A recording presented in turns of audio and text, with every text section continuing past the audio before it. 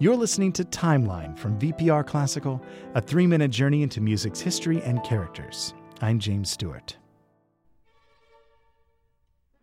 The years 1813 to 1816 were a dry period for Beethoven. He was wrestling with his health and with his family. His brother Caspar had passed away and left behind a son, Karl, Beethoven's beloved nephew. Ludwig entered into a nasty custody battle with Karl's mother and lost. Beethoven often wrote in his journal prayers that this time of suffering would come to an end. An answer seemed to come in the fall of 1817.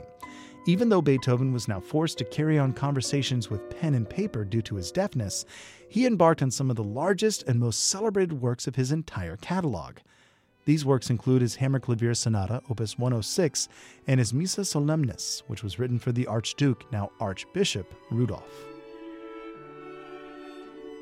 But the ultimate expression of this last period of Beethoven's output has to be his Ninth Symphony. He had been thinking about this work ever since he left Bonn. In a letter dating back to 1793, he expressed his desire to create a choral setting of Schiller's Ode to Joy. He even sketched out a few ideas in 1812, just before his dry period. But 1823 was the year. Beethoven devoted himself to writing this choral symphony, marrying voices and orchestra in a new, unique way.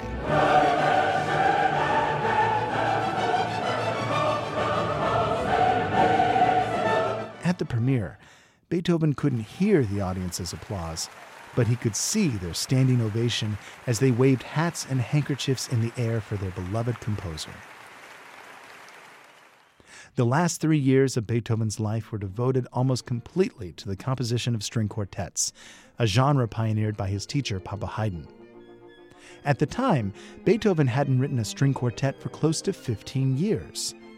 And though they were all but ignored by his contemporaries, these 6 late quartets became inspirations to numerous composers who followed after Beethoven.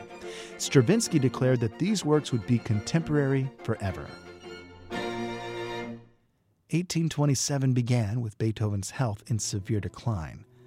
However, it also saw a great outpouring of support as societies from multiple nations sent the dying composer gifts, letters, and financial aid.